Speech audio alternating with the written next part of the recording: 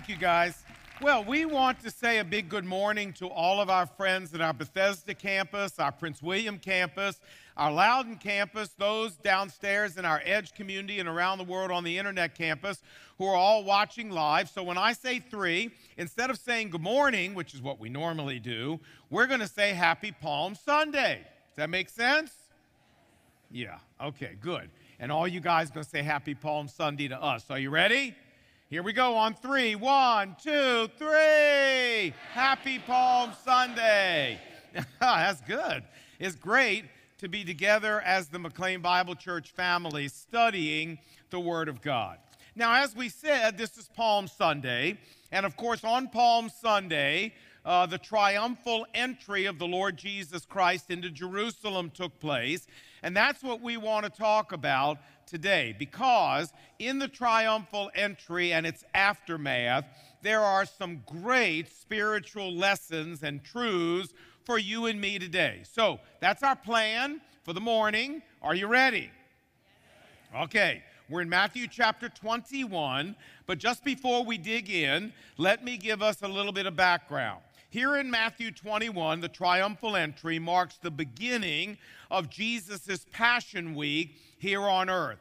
5 days from the triumphal entry, the Lord Jesus will be on the cross. 7 days from the triumphal entry, the Lord Jesus will rise from the dead. And things had gotten so bad between Jesus and the rabbis in Jerusalem that the triumphal entry marks the first time that Jesus has actually visited and been in Jerusalem in almost a year. So, with that little bit of background, here we go, verse 1. And when they, that is Jesus and his disciples, approached Jerusalem, they came to Bethphage and the Mount of Olives. Now, Jesus is coming to Jerusalem for the Feast of Passover. This is one of the pilgrimage festivals of the Jews, and there were millions. Josephus, the Jewish historian, tells us that 3 million Jews gathered from all around the world, sleeping in the streets and on the hillsides, to come at Passover and worship at Jerusalem. And Jesus was coming from the east. We'll show you how he was coming. He was coming from Jericho. He would go through the town of Bethany, where Mary, Martha, and Lazarus lived, over the Mount of Olives at the little town of Bethphage, and then cresting the Mount of Olives, he would go down the other side and into the city of Jerusalem. So we understand his pathway, right? Okay, here we go. Verse 1 continues. Then Jesus sent 2 disciples, saying to them, "Go into the village opposite you, and immediately you'll find a donkey there and a colt with her. Untie them and bring them to me. And if anyone says anything to you, you shall say, 'The Lord has need of them,' and immediately he will send them." You say, well, Lon, was Jesus tired? I mean, is that why he wanted to ride on a donkey? No, not at all. The Bible goes on to tell us exactly why Jesus did this. Next verse, verse 4. Now all of this was done so that it might be fulfilled, which was spoken by the prophet Zechariah, chapter 9, verse 9, saying, "Tell the daughter of Zion, behold, your king is coming to you, humble and sitting on a" what? A donkey. There you go. "And on a colt, the offspring of a beast of burden." Now, it's important for us to know that at the time of Jesus, this Old Testament prophecy, Zechariah 9:9, was considered by every rabbi and religious leader of Israel to be a messianic prophecy, meaning a prophecy that the Messiah himself would personally fulfill. And so, by doing what he's doing here, Jesus is making an unmistakable claim, an unmistakable declaration that he is the Messiah. So, the Bible says, the disciples went and did as Jesus had commanded them, and brought the donkey and the colt, and laid their clothes on them, and set Jesus thereon. You say, well, Lon, I don't understand. A second, wait a minute. Why didn't Jesus ride like a horse, or some stately animal like that. I mean, a donkey? Donkey's kind of a lowly animal, isn't it? Well, I mean, we all kind of think that in America today. The old Westerns, you know, John Wayne, Clint Eastwood, The Lone Ranger, Zorro. These people didn't ride donkeys. I mean, the only people in those films that rode donkeys were old prospectors who'd been in the sun too long, right? Yeah. So, but you see, in Jesus' day, it was not that way. In Jesus' day, a donkey was a noble animal. As a matter of fact, in 1 Kings chapter 1, check it out, when King David decided to appoint Solomon as the next king, David did, his personal donkey and put Solomon on his donkey and rode him through the streets of Jerusalem, having him proclaimed as the next king. So, to present himself as the king of Israel, it was entirely fitting that Jesus should ride on a donkey, and all the crowd knew exactly what Jesus was claiming. Watch, verse 8. And the large crowd spread their garments on the road, while others cut down palm branches, Palm Sunday, from the trees, and spread them on the road. And going before him, they cried out, saying, Hosanna to the Son of David. This was a technical term for the Messiah in Jesus' day. Hosanna to the Son of David. Blessed is he who comes in the name of the Lord. Hosanna in the highest. And when Jesus had entered Jerusalem, all the city was stirred, saying, Who is this? And the crowd said, This is Jesus, the prophet from Nazareth in Galilee. Then Jesus entered the temple and drove out all those who were buying and selling in the temple, and overturned the tables of the money changers and the seats of those who were selling doves. And Jesus said to them, It is written, Jeremiah 7:11, My house shall be called a house of prayer, but you guys have made it into a den of robbers. What's he talking about? Well, he's talking about the fact that these guys were charging usurious amounts of money, criminal amounts of money for people to change their money and buy animals to sacrifice for the Lord. They were bilking God's people. They were cheating God's people. They were robbing God's people. And this is why Jesus was so angry at them. Verse 14, Then the blind and the lame came to him in the temple, and he healed them. But when the chief priests and scribes saw all the wonderful things Jesus had done, and the children crying out and saying, Hosanna to the Son of David, they were indignant. And they said to Jesus, Do you hear what these children are saying? And Jesus said to them, Yes. Have you never read Psalm 8, verse 2? Out of the mouths of babes and infants, thou hast prepared praise for thyself.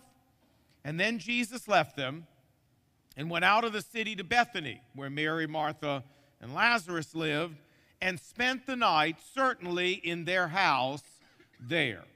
So, here we have the official end of the triumphal entry.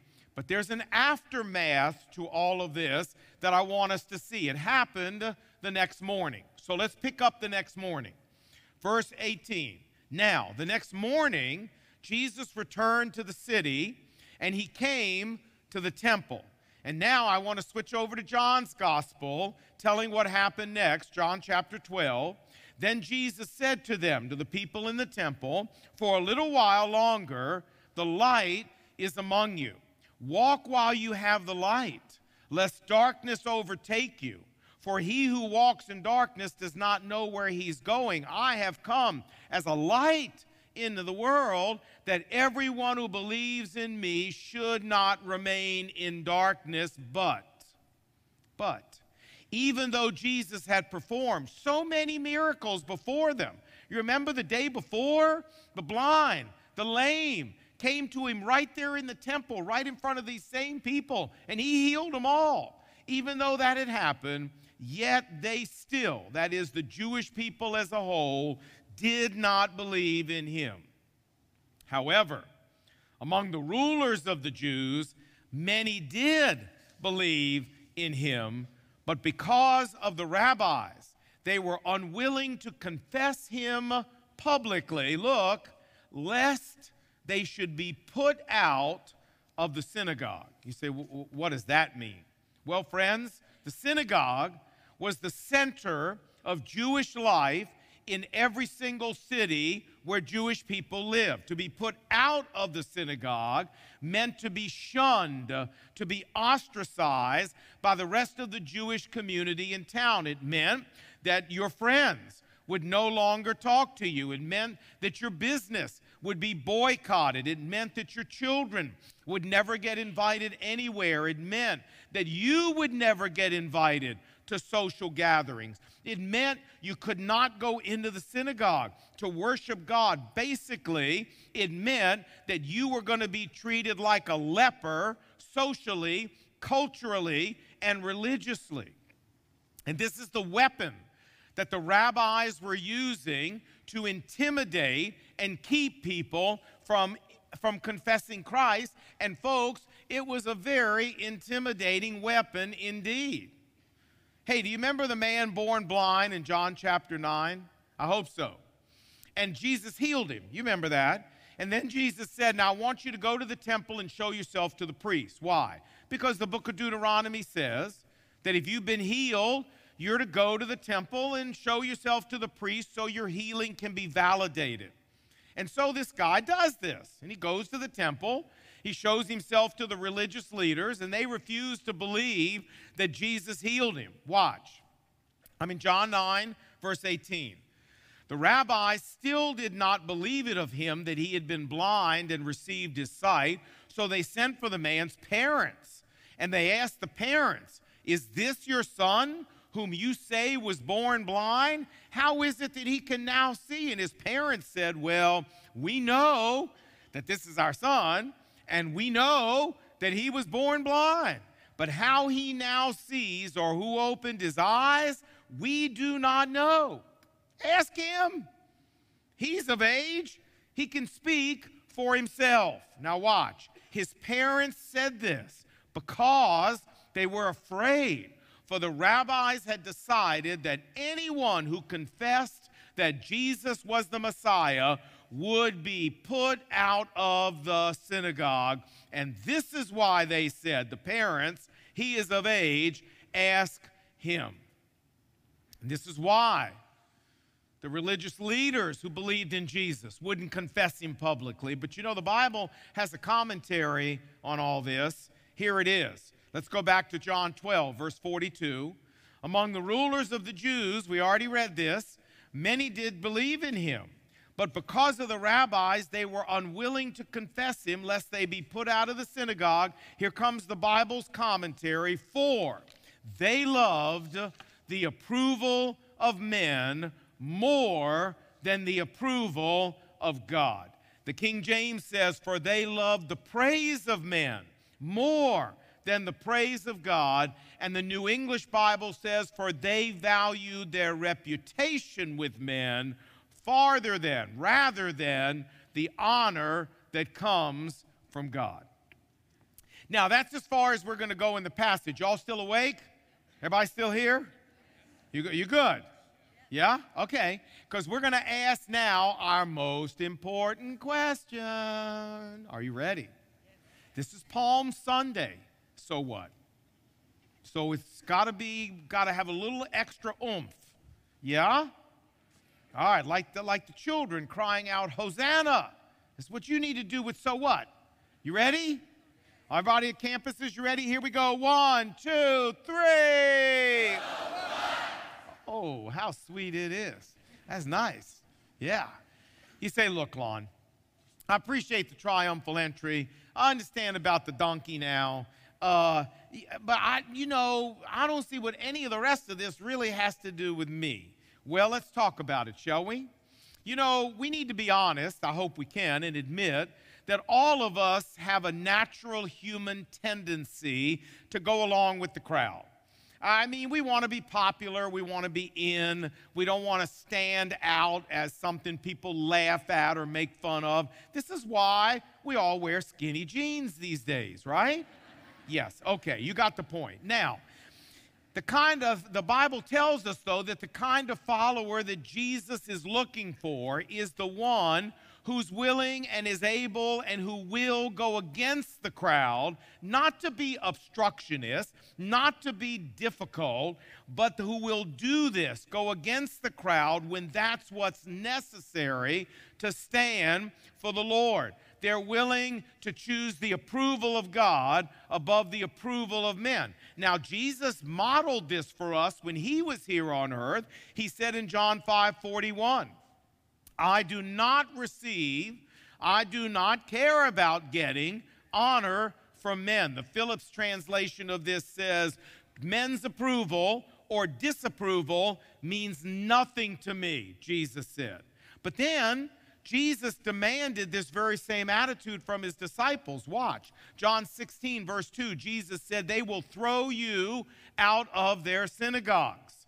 In fact, an hour is coming when anyone who kills one of you will think that he is doing God a service. Matthew chapter 10, verse 22, Jesus said, you will be hated by all men because of me. Because of me, Jesus said, brother will deliver up brother to death, and a father his child. Children will rise up against parents and cause them to be put to death. And a man's foes will be those of his own household.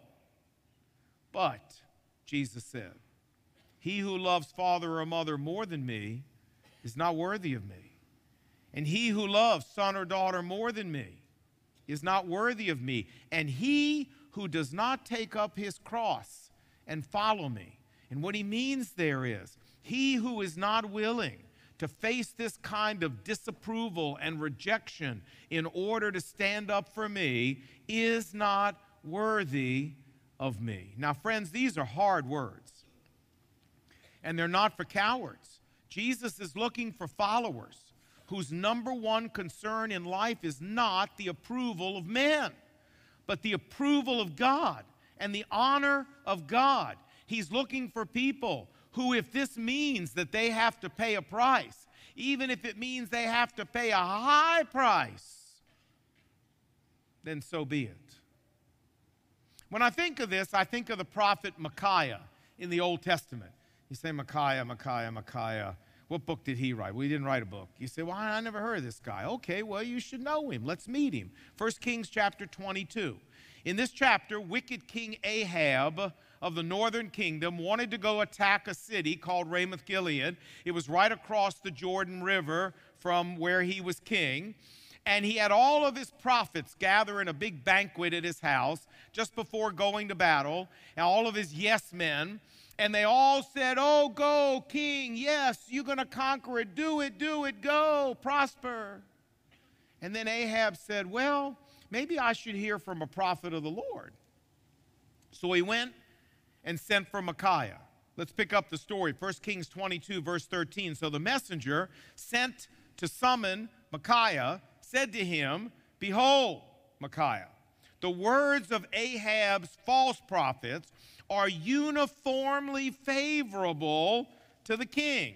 Please, Micaiah, please let your words be like their words, please, and speak favorably. Don't come in here and upset the apple cart, Micaiah. Don't come in here and make trouble. Just come in here and tell the king to go like everybody else is telling him to go, please. But Micaiah said, as the Lord lives, what the Lord says to me, that I shall speak. I'm sure the messenger went, oh, geez, all right. You got to love this guy, though, friends. He could have just gone in there, gone with the crowd, done what the other prophets were doing, and he'd have been as popular as apple pie. But here was a guy who loved the approval of God more than he did the approval of men. So what happened? Micaiah walked in there, heard from the Lord, told King Ahab, you go to fight that battle, you're going to die on the battlefield. Ahab got furious at him. He had him beaten. He had him thrown into prison. Ahab went anyway, and guess what happened? He died on the battlefield exactly the way Micaiah told him he was going to die. But you know the interesting thing is we never hear another word about Micaiah in the rest of the Bible. He disappears. And you know why? I believe with all my heart it's because he never got out of the jail that Ahab put him into, that Ahab's son, who became the next king, kept him in the jail, and that prophet died in that jail. But you know what? At least he died with the approval of God on his life instead of the approval of man. And when I think of this principle, I think of Rabbi Leopold Cohen. Rabbi Cohen was an Orthodox rabbi in Hungary, and in 1892 he visited New York, and he was led to Christ by a gentleman right near Trinity Church at Wall Street.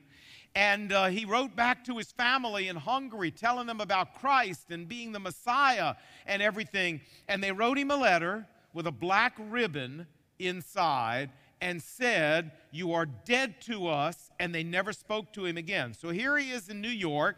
He's penniless, he's friendless, he's familyless, but he had a deep spiritual burden for Jewish people to come to Christ. So in 1894, he opened up a storefront in Brooklyn.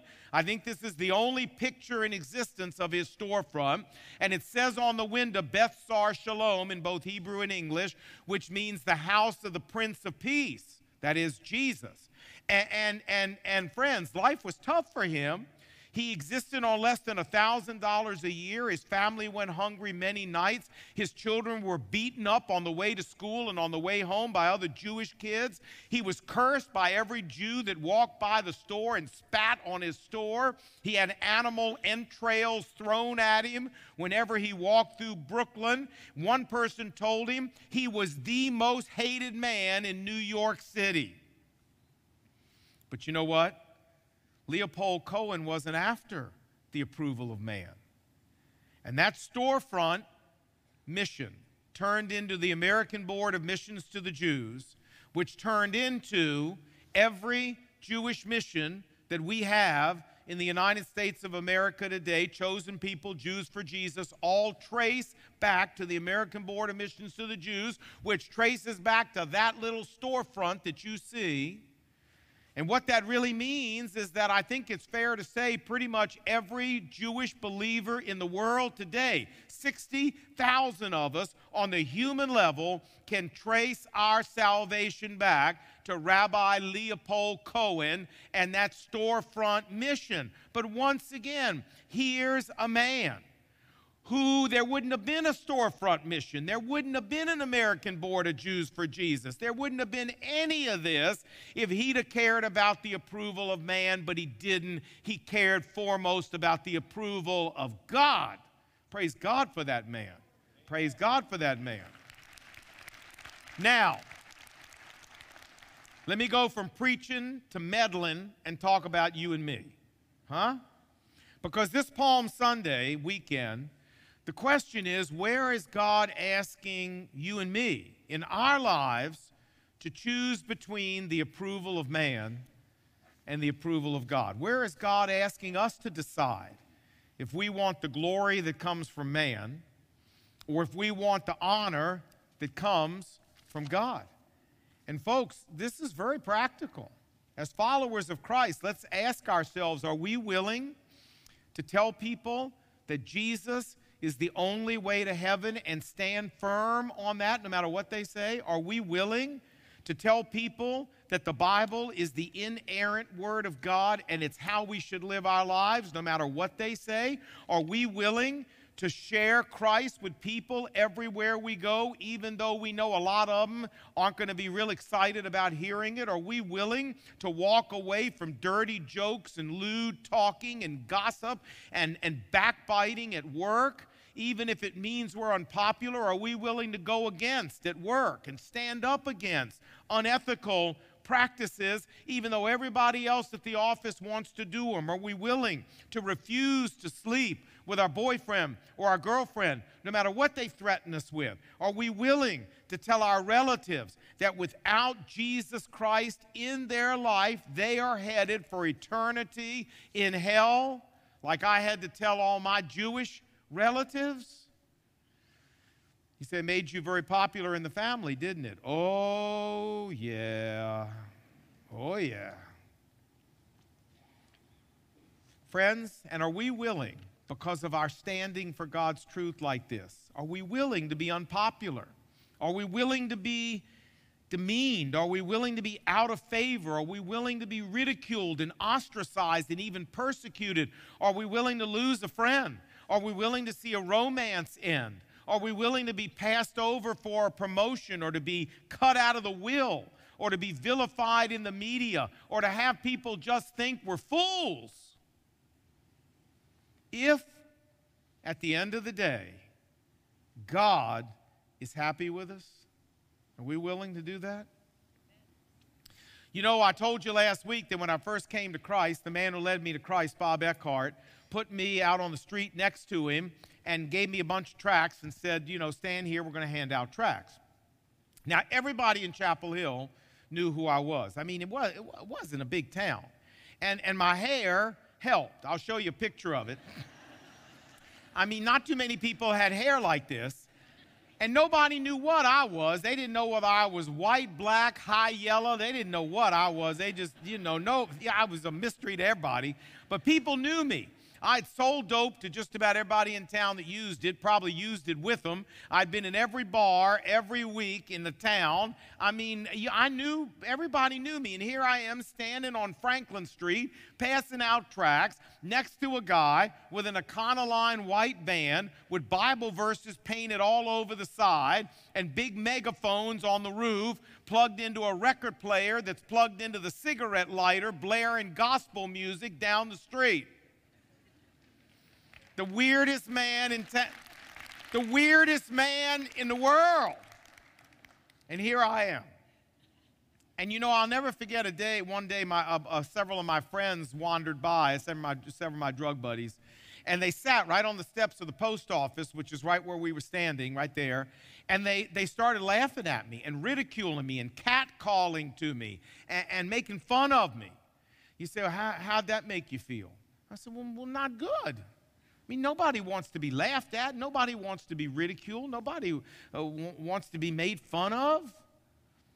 And I think Bob Eckhart could see that I was struggling. I was only a week or so old in the Lord. And he said to me, he turned to me, I never said a word. He turned to me and he said, son, you got a decision to make.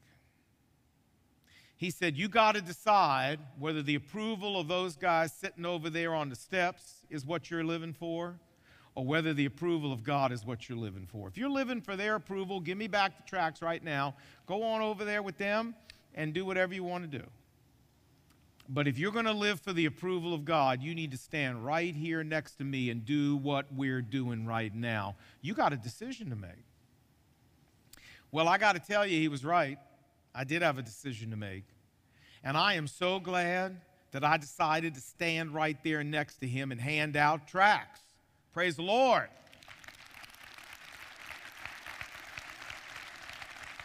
Who knows where all those other guys are right now, but I know where I am, walking with Jesus 42 years later. I made the right choice. And so, friends, I turn to you and I say, hey, you got a decision to make too. Whose approval are you living for, huh?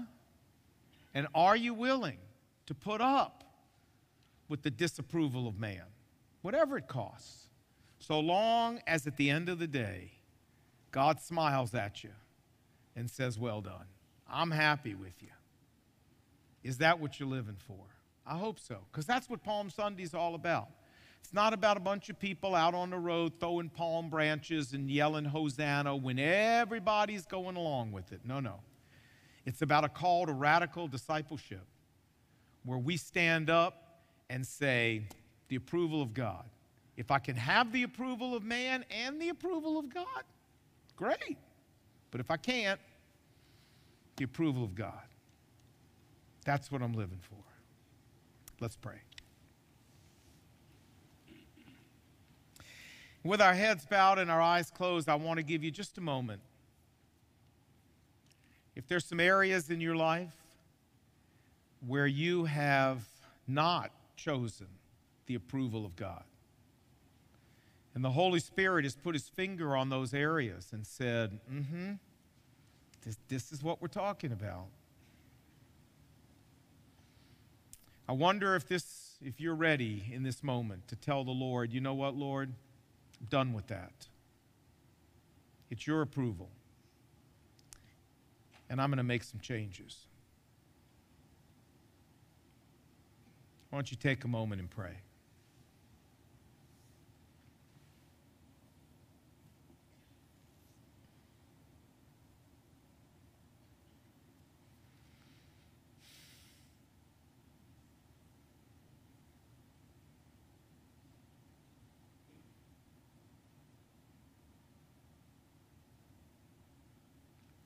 Lord Jesus, thanks for talking to us today about practical issues that we need to be challenged on.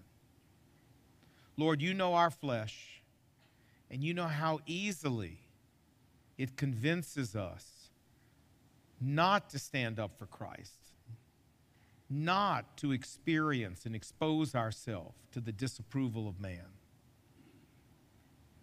But Lord Jesus, radical disciples don't listen to that. So help us be those kind of disciples.